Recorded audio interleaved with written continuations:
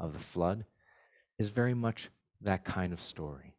Because what we are seeing in this account here is the nature of who God is and his disposition toward people.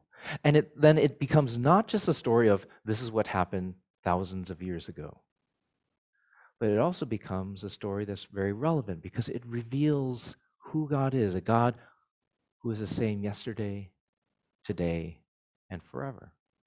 And if there's any kind of analogous situation to our lives here today, if this is also a world that is filled with wickedness, corruption, and violence, that there might also be some kind of application to ourselves.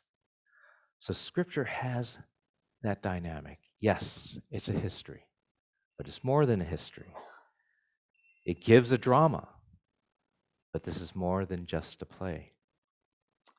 It is an appeal and a warning, but it's more than just a plea. If we are passionate to grow to know God, if we desired how to learn how to become his people, how we are to live faithfully unto him,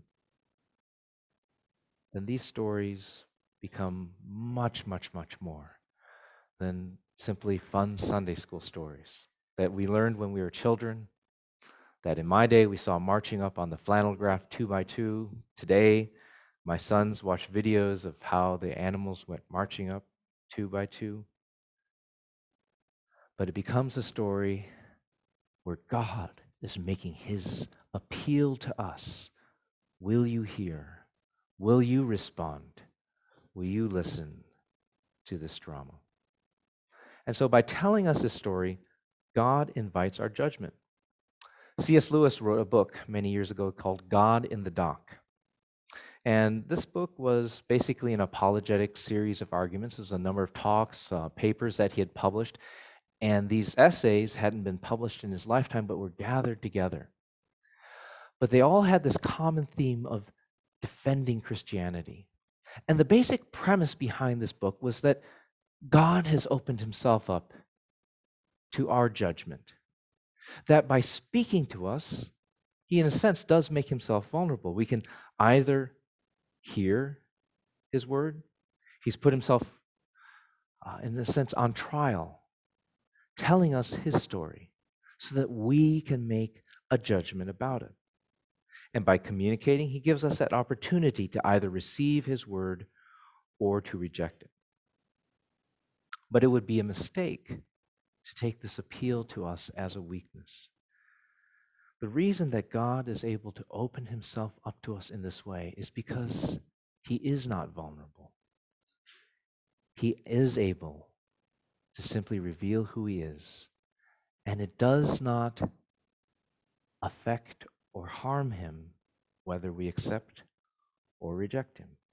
He's not coming to us as a petitioner. He's not coming to us as a beggar. He's not coming and saying, please hear my story, respond, and then bring those guitars on Sunday and worship me, because if you guys don't come and sing those praises, I'll be so hurt and so lonely.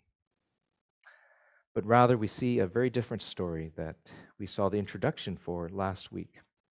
And so I want to briefly review what we looked at the beginning of chapter 6, because that sets the contrasts in place between two groups of people. And then the remainder of chapter 6 is then going to reveal to us God's plan. And then from chapter 6 to chapter 7, what happens is that we move from God's revelation of his plan to the execution of his judgment. And then we see the outcome of God's judgment in chapters 8 and 9. And so if we can pull up, can I use the, yes. Okay, so what we saw at the beginning in terms of this contrast at the beginning of chapter 6 that helps us see these two different types of perspectives of the world. We see the perspective of humanity in verses 1 to 4, and we see the multiplication of humanity upon the earth, and we see that their determination to do as they chose. And there's that very intriguing aspect too, where you see these people, and it says that They saw that the daughters of men, the sons of God, saw that the daughters of men were attractive. And that word saw echoes back to creation. Because if you remember in creation, what happens is God does something and he sees it and he saw that it was good. And so God is doing things and planning and organizing and structuring and creating the world according to his sovereign design. And now we see humanity, which was created in the image of God, doing the same thing, but doing it in a different way. And the difference we see here is that they are doing things in light of their own perception of good, which is exactly what we saw as the sin in the garden in Genesis chapter 3, because Adam and Eve saw the fruit and saw that it was desirable to eat. In contrast, in verses 5 to 8, we have God seeing, and he sees the wickedness of man upon the earth.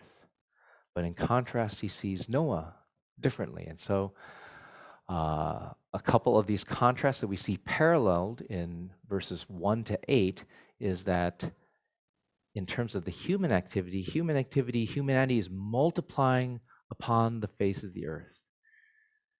And what God sees is that the multiplication of humanity also results in multiplication of wickedness. And in terms of how they act, humanity is now acting according to their own lights. In some way, they're fulfilling the mandate of God. They're multiplying and filling the earth. But they're doing so in a way according to their own design, according to their own perceptions of good and evil, according to their own desires. And what we see is that humanity, when they act according to their own desires, exploit. This is the same kind of problem that we see today. Kind of the impetus as we saw last week behind the Me Too movement, right? Because those who were, as in those days, rich and powerful, take advantage of their position in order to exploit those over whom they have power. And so their actions is that they do as they choose, as they see fit, as they see good for themselves. And what God sees is that every thought of his heart is evil continually. And then the consequence of this is that God says, "My spirit shall not abide in man forever. He is flesh. His days shall be 120 years." And I think last week I talked about how Elder Gordon and I have a little bit different perspective of this passage. I take that 120 years as, in a sense, 120 years remaining until the time of the flood, so the judgment upon the earth. And we see the corresponding disposition, the attitude of God in verse 6. "And the Lord regretted that he had made man on the earth, and it grieved him to his heart." And so here's where actually it's very helpful, those of you who talk to me about the passage in the sermon, because I get what was clear and also what was not clear, and this aspect of regretting. And this is something that I want to say a brief word about, because what we have here is what we call an anthropomorphism, or actually here more specifically an anthropopathism. And so I have a slide a little bit later on this. What is an anthropomorphism? An anthropomorphism is the ascription of human attributes to supernatural or divine beings. In theology, the conception or representation of God with human qualities and affections, or in a human shape. This is what we mean when we say the hand of God has done this. And when we say that, do we mean that there was a very large fleshly hand that appeared out of the sky and it came down and maybe it adjusted something, brought a storm to a certain place or something? But the hand of God does this. This is an anthropomorphism. We're attributing some human quality, a hand, to a divine supernatural spirit being. And anthropopathism is the ascription of human passions to supernatural beings, especially the supreme being. And so we have here, when it says in verse 6, the Lord said, the Lord was sorry, or he repented, or he regretted that he had made man upon the earth, and it grieved him to his heart. What we see here is the disposition of God. towards the wickedness of humanity. And it's not as though we're having the situation where God has come and he says, oh man, I made a mistake. I really shouldn't have created human beings. Look how badly this has turned out. If you turn in your Bibles to the book of Samuel, we'll see the same language here. 1 Samuel chapter 15 and verse 35. And this is the situation where Saul had turned and disobeyed God. And God had rejected Saul as king over Israel. So the people had demanded a king. God had given them a king. And at this point, Saul, as a king, had disobeyed God. And God repented or regretted making Saul king over Israel. And you'll see there in verse 35, it says, and Samuel did not see Saul again until the day of his death. But Samuel grieved over Saul, and the Lord regretted that he had made Saul king over Israel. And so is God caught off guard here? Like Saul looked like he would be such a great king. But then, as it turned out, Saul went a different direction. And there's actually a theological movement that follows this idea, and it's called open theism. It's a very wrong-headed idea. A number of people, churches, turned in that direction about 2 decades ago. It was a very poor kind of understanding of Scripture there. Because all you have to do is turn back a few chapters to 1 Samuel chapter 8. Did God know Saul would go in the direction that he did? And in fact, when the people had come, and they'd come to Samuel and they said, give us a king to be over us.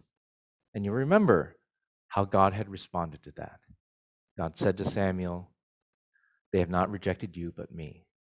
Now go and tell them the ways of the king that will be over them. And we find those words where Samuel goes and warns the people. If you demand a king, and a king like the other nations have, this is what's going to happen.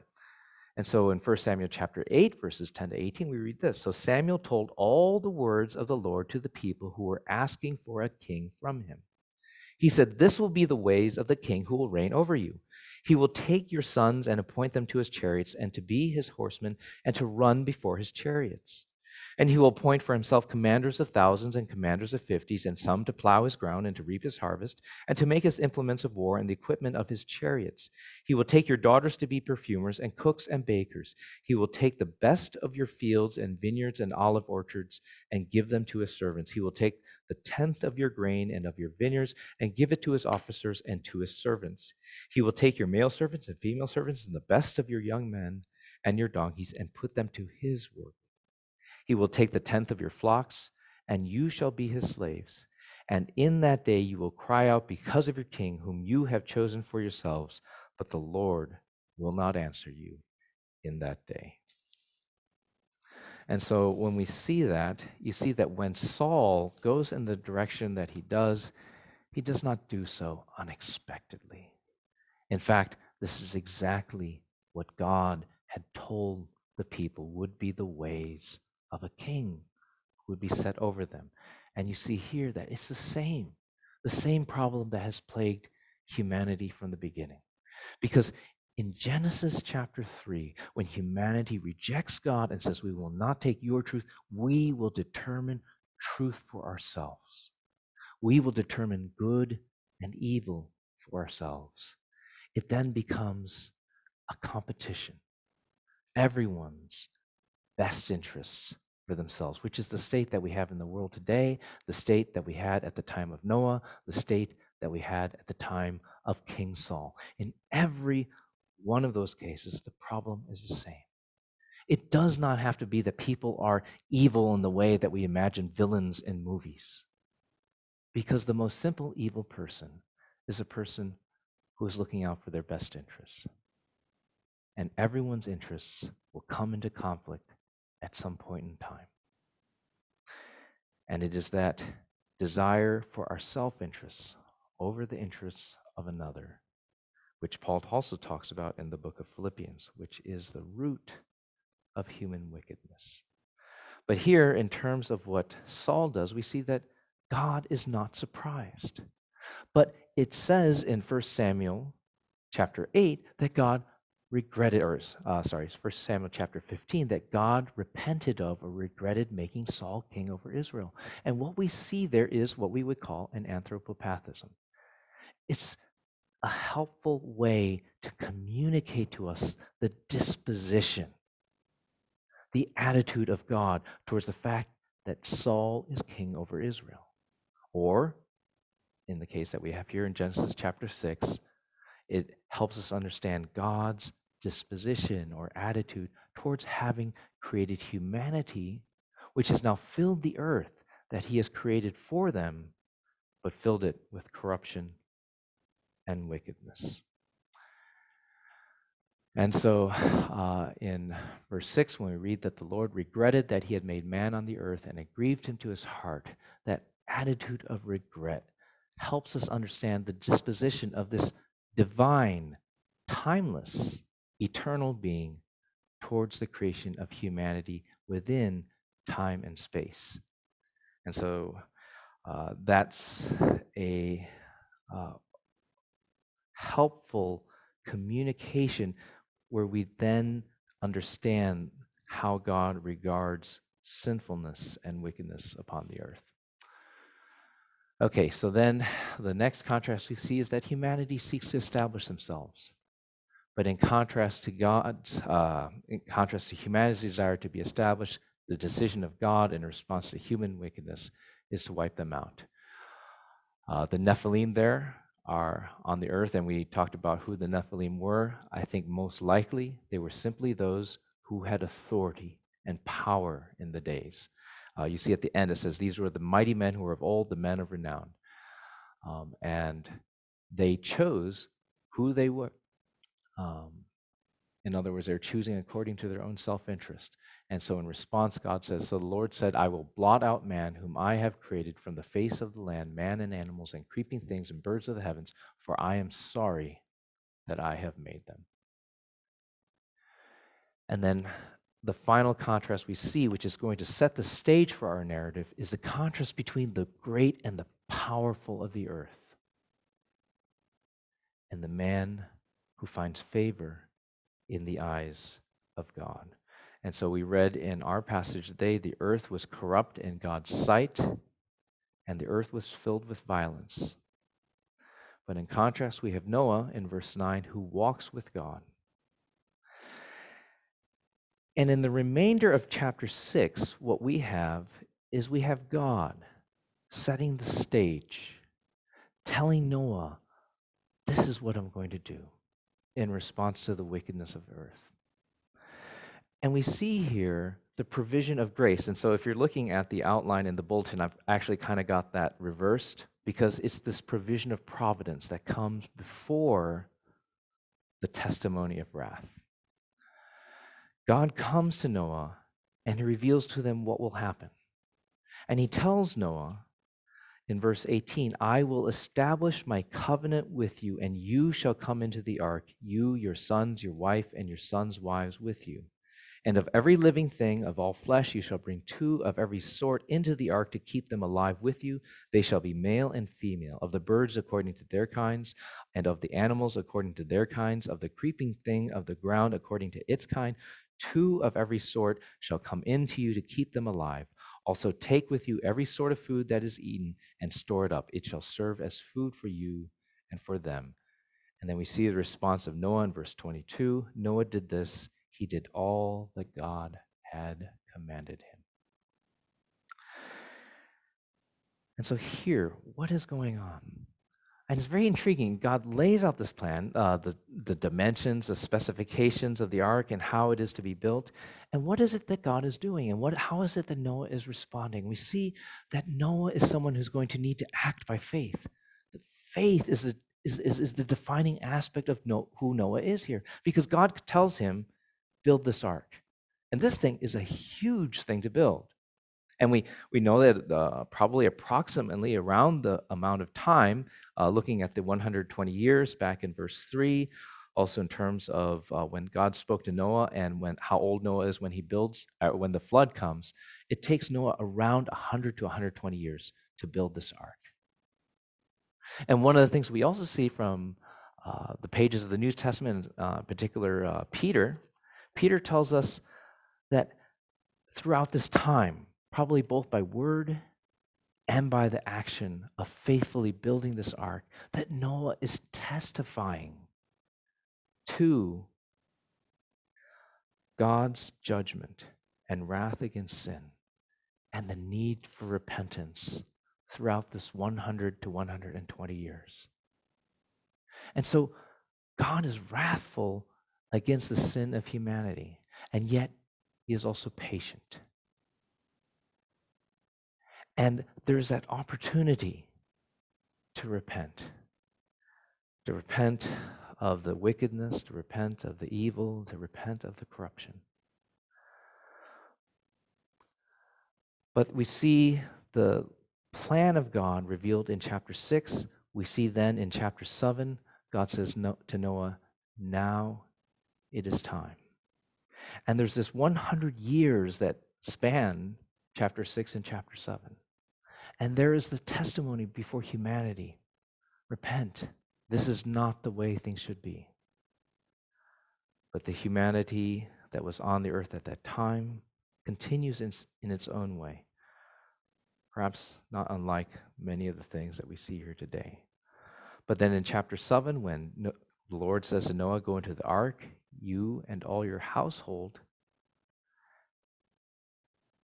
And Noah goes into the ark. In verse 11, it says, in the 600th year of Noah's life, in the 2nd month, on the 17th day of that month, on that day, all the fountains of the deep, great deep, burst forth, and the windows of the heaven were opened. When judgment comes, it is exactly too late. When judgment comes, there is no longer any time to repent. And I want to make a few notes about what do we see here. We see in that earlier section that there were these great men, and they were certainly perhaps they exemplified the selfishness, the self-centeredness that is characteristic of the wickedness of earth on that time. But what is wiped out when the flood comes? Everything. Everyone. The great sinners, the small sinners, everything is wiped out. What's the difference? Well, one of the things that our family has discussed is we've watched the tragedy that's been unfolding in Ukraine. And at one point, one of my sons expressed the same sentiment that was expressed by some of our U.S. congressmen, which was that the only way this is going to be solved is someone goes and takes out Putin. Now, not maybe so bad of a thing for my sons to say, probably not such a great thing for a U.S. congressman to say. But what's the way I responded to my children was this: what's the difference between Putin and you? And hopefully one thing that is a big difference is they have the Spirit of God working in their lives. But in terms of some of the actions, the major difference is the amount of power, right? Because, I mean, this is not just true of them, so I'm not just trying to embarrass them, it's true of all of us, right? Aren't there times when we use what talents, abilities, authority, and power we have for our own interest? And if you're walking with the Lord and you're engaged in that process of sanctification, becoming more like Christ, what is the fight that you are engaged in? You're striving to think less of yourselves and more of others, right? Because what's the first and greatest commandment? Love the Lord your God with all your heart, your soul, and your strength. And what's the natural corollary to the first and greatest commandment? And all of you should know it, right? Love your neighbor as yourself. And so our process of sanctification is that struggle to break out of this me-centered universe that I'm living in and become someone who loves his neighbor and thinks, how can I be a blessing to Jeffrey? How might the way that I live and what I do, the resources that I have, be made a blessing to Will?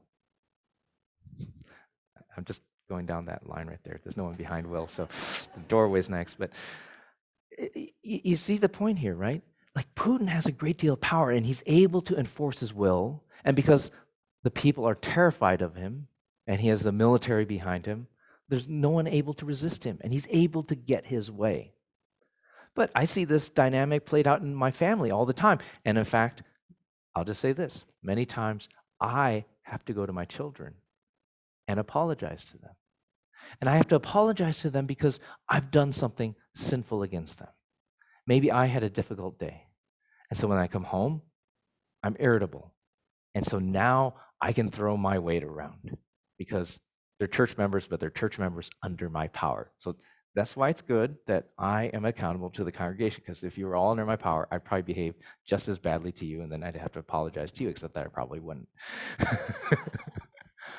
But the reason I have to do this is because when I have that authority and I have that ability, I'll sometimes use it for my own selfish reasons. And that's what I need to repent of. And so you see that there's a motivation motivating Putin that is the same kind of motivation that is behind me. And so when judgment comes, it's universal.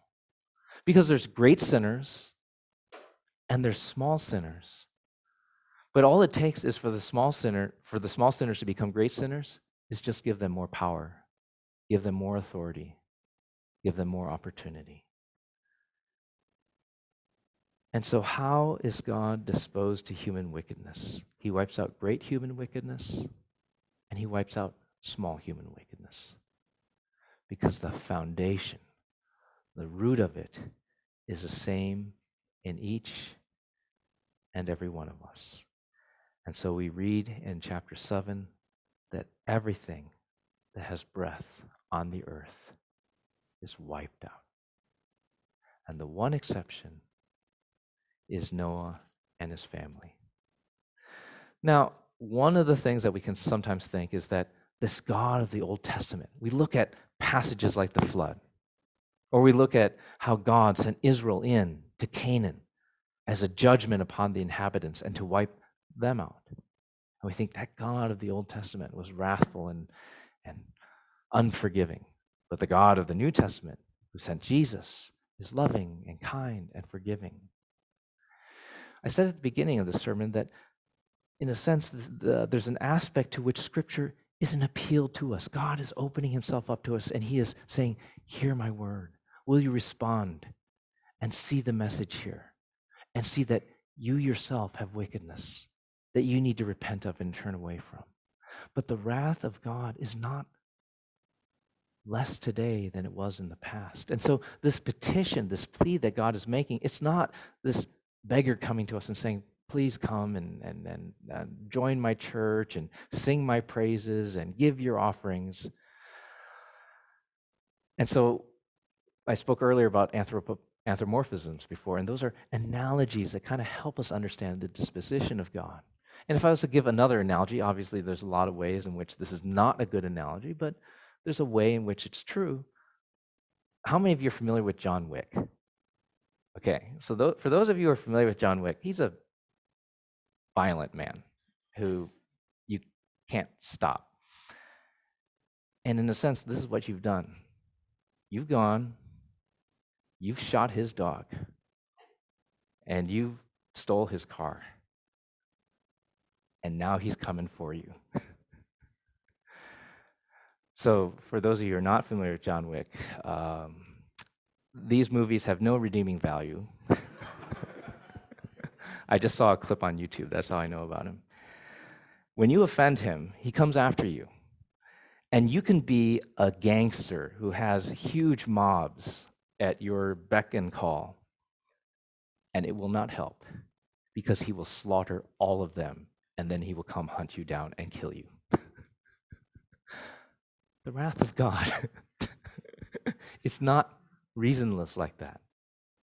And God is full of mercy for those who will come and repent. But we've done worse than that to God. We've abused his creation. We've ignored his law. We've mutilated, killed, and destroyed his children. And he's saying, repent now, because judgment is coming. And if you look at the book of Hebrews is a very helpful book in terms of relating these Old Testament accounts to our present day circumstances. Because what it tells us is that there was a certain kind of judgment that came long ago. There was a certain kind of message that came long ago. Because in the past, God sent his prophets. But what the writer of Hebrews says, today he has sent his son. And so the message is greater. The mercy is greater. The revelation is greater. The blessing is greater. But the penalty for ignoring them is now also greater. And so today, if you hear his word, do not despise it, because the judgment that will be to come will be far worse than a worldwide flood that wipes out every living creature.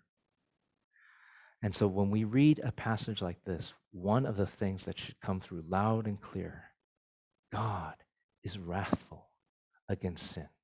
In terms of God's plan of redemption and how he will rescue man, it will not be this. It will not be that God will ignore sin. God is exceedingly wrathful against sin. But if that is the case, what hope is there for us?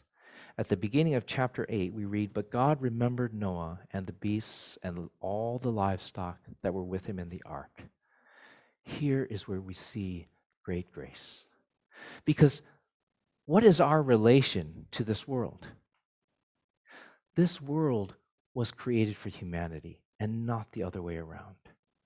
Because when God wipes out all the living creatures, he wipes them all out. It wasn't the animals that were sinful. It was humanity that was sinful.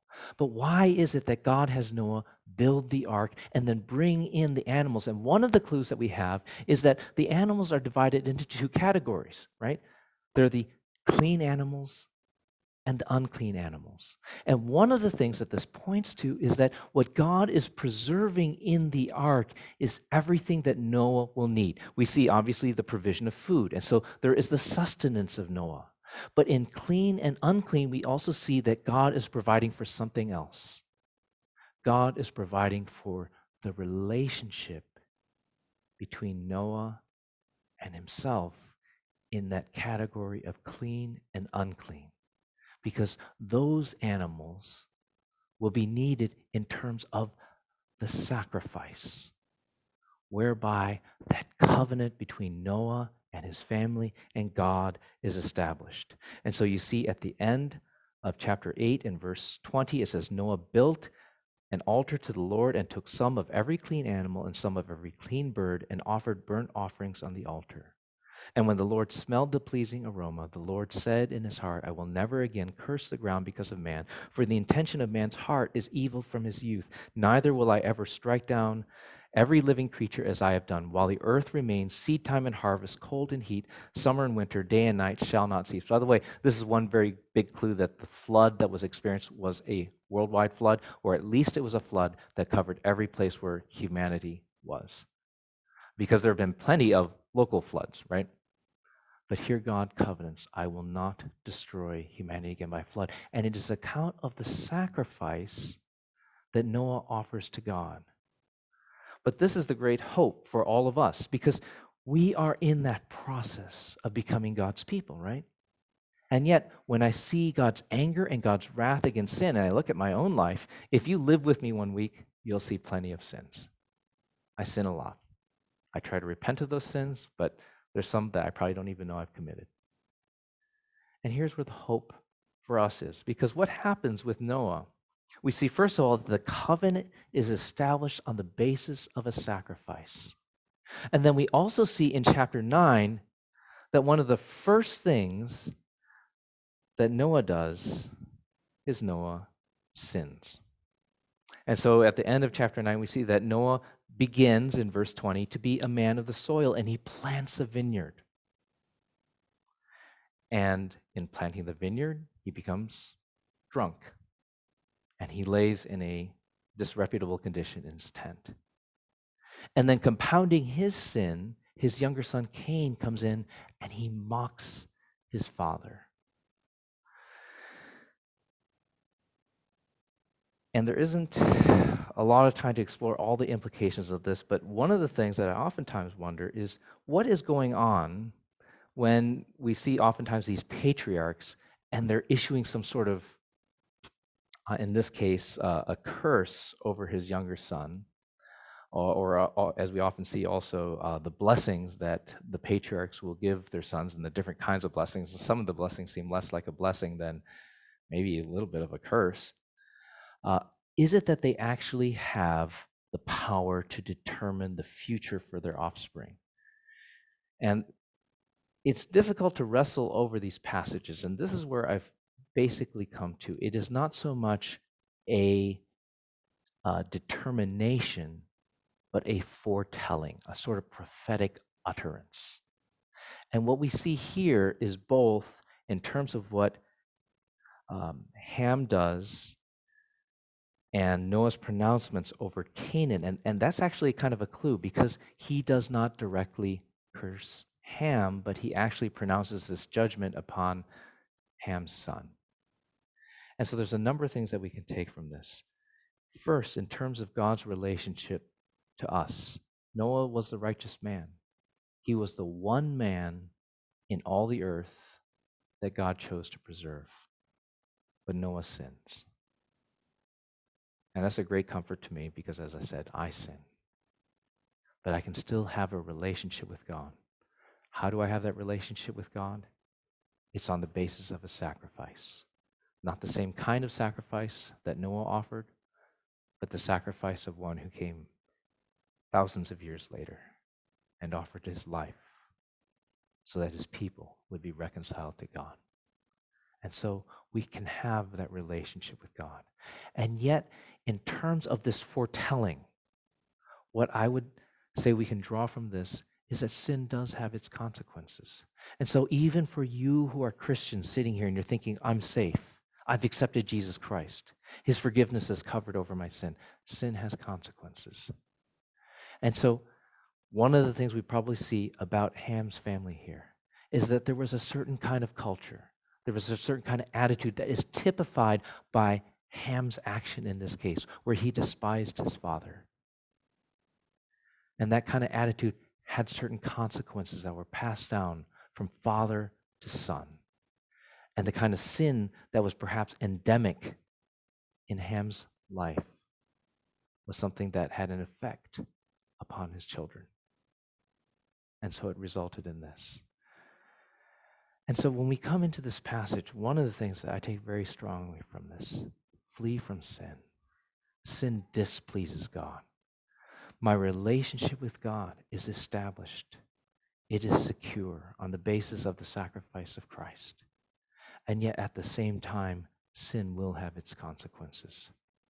Sin does lead to certain results. And yet, even in sin, there is repentance. There is the foundation of the relationship we have with God. This relationship is the one that we celebrate at the communion table. At the communion table, what we proclaim when we take the bread and we take the wine is that we participate in Christ. We participate in the one sacrifice that for all time satisfies the wrath of God against sin. And so this wrath that does not spare the great and does not spare the weak will pass over you if you receive the one who accepted the wrath of God on your behalf, Jesus Christ. And so when we partake of communion, we take the bread representing the body of Christ, which was offered as a sacrifice for sin. When we drink the wine, we drink commemorating the blood of Christ, which was shed to cover over sin. And so we invite all of you who have been baptized to partake with us in communion. If you have not been baptized, we would ask that you take that first step of obedience to Christ We just had baptism a few weeks ago at Easter. We'll have baptism again coming up this Thanksgiving and Christmas. And so, any of you who are interested in knowing how to receive Christ, in following Him baptism, please come and talk with me after the service. But now is the time that all of you who have been baptized into Christ, we proclaim the satisfaction of the wrath of God against sin through the sacrifice of our Lord and Savior, Jesus Christ, who willingly gave His life that we might be saved. And so let's take time now to prepare our hearts, and I will ask the servers to come forward.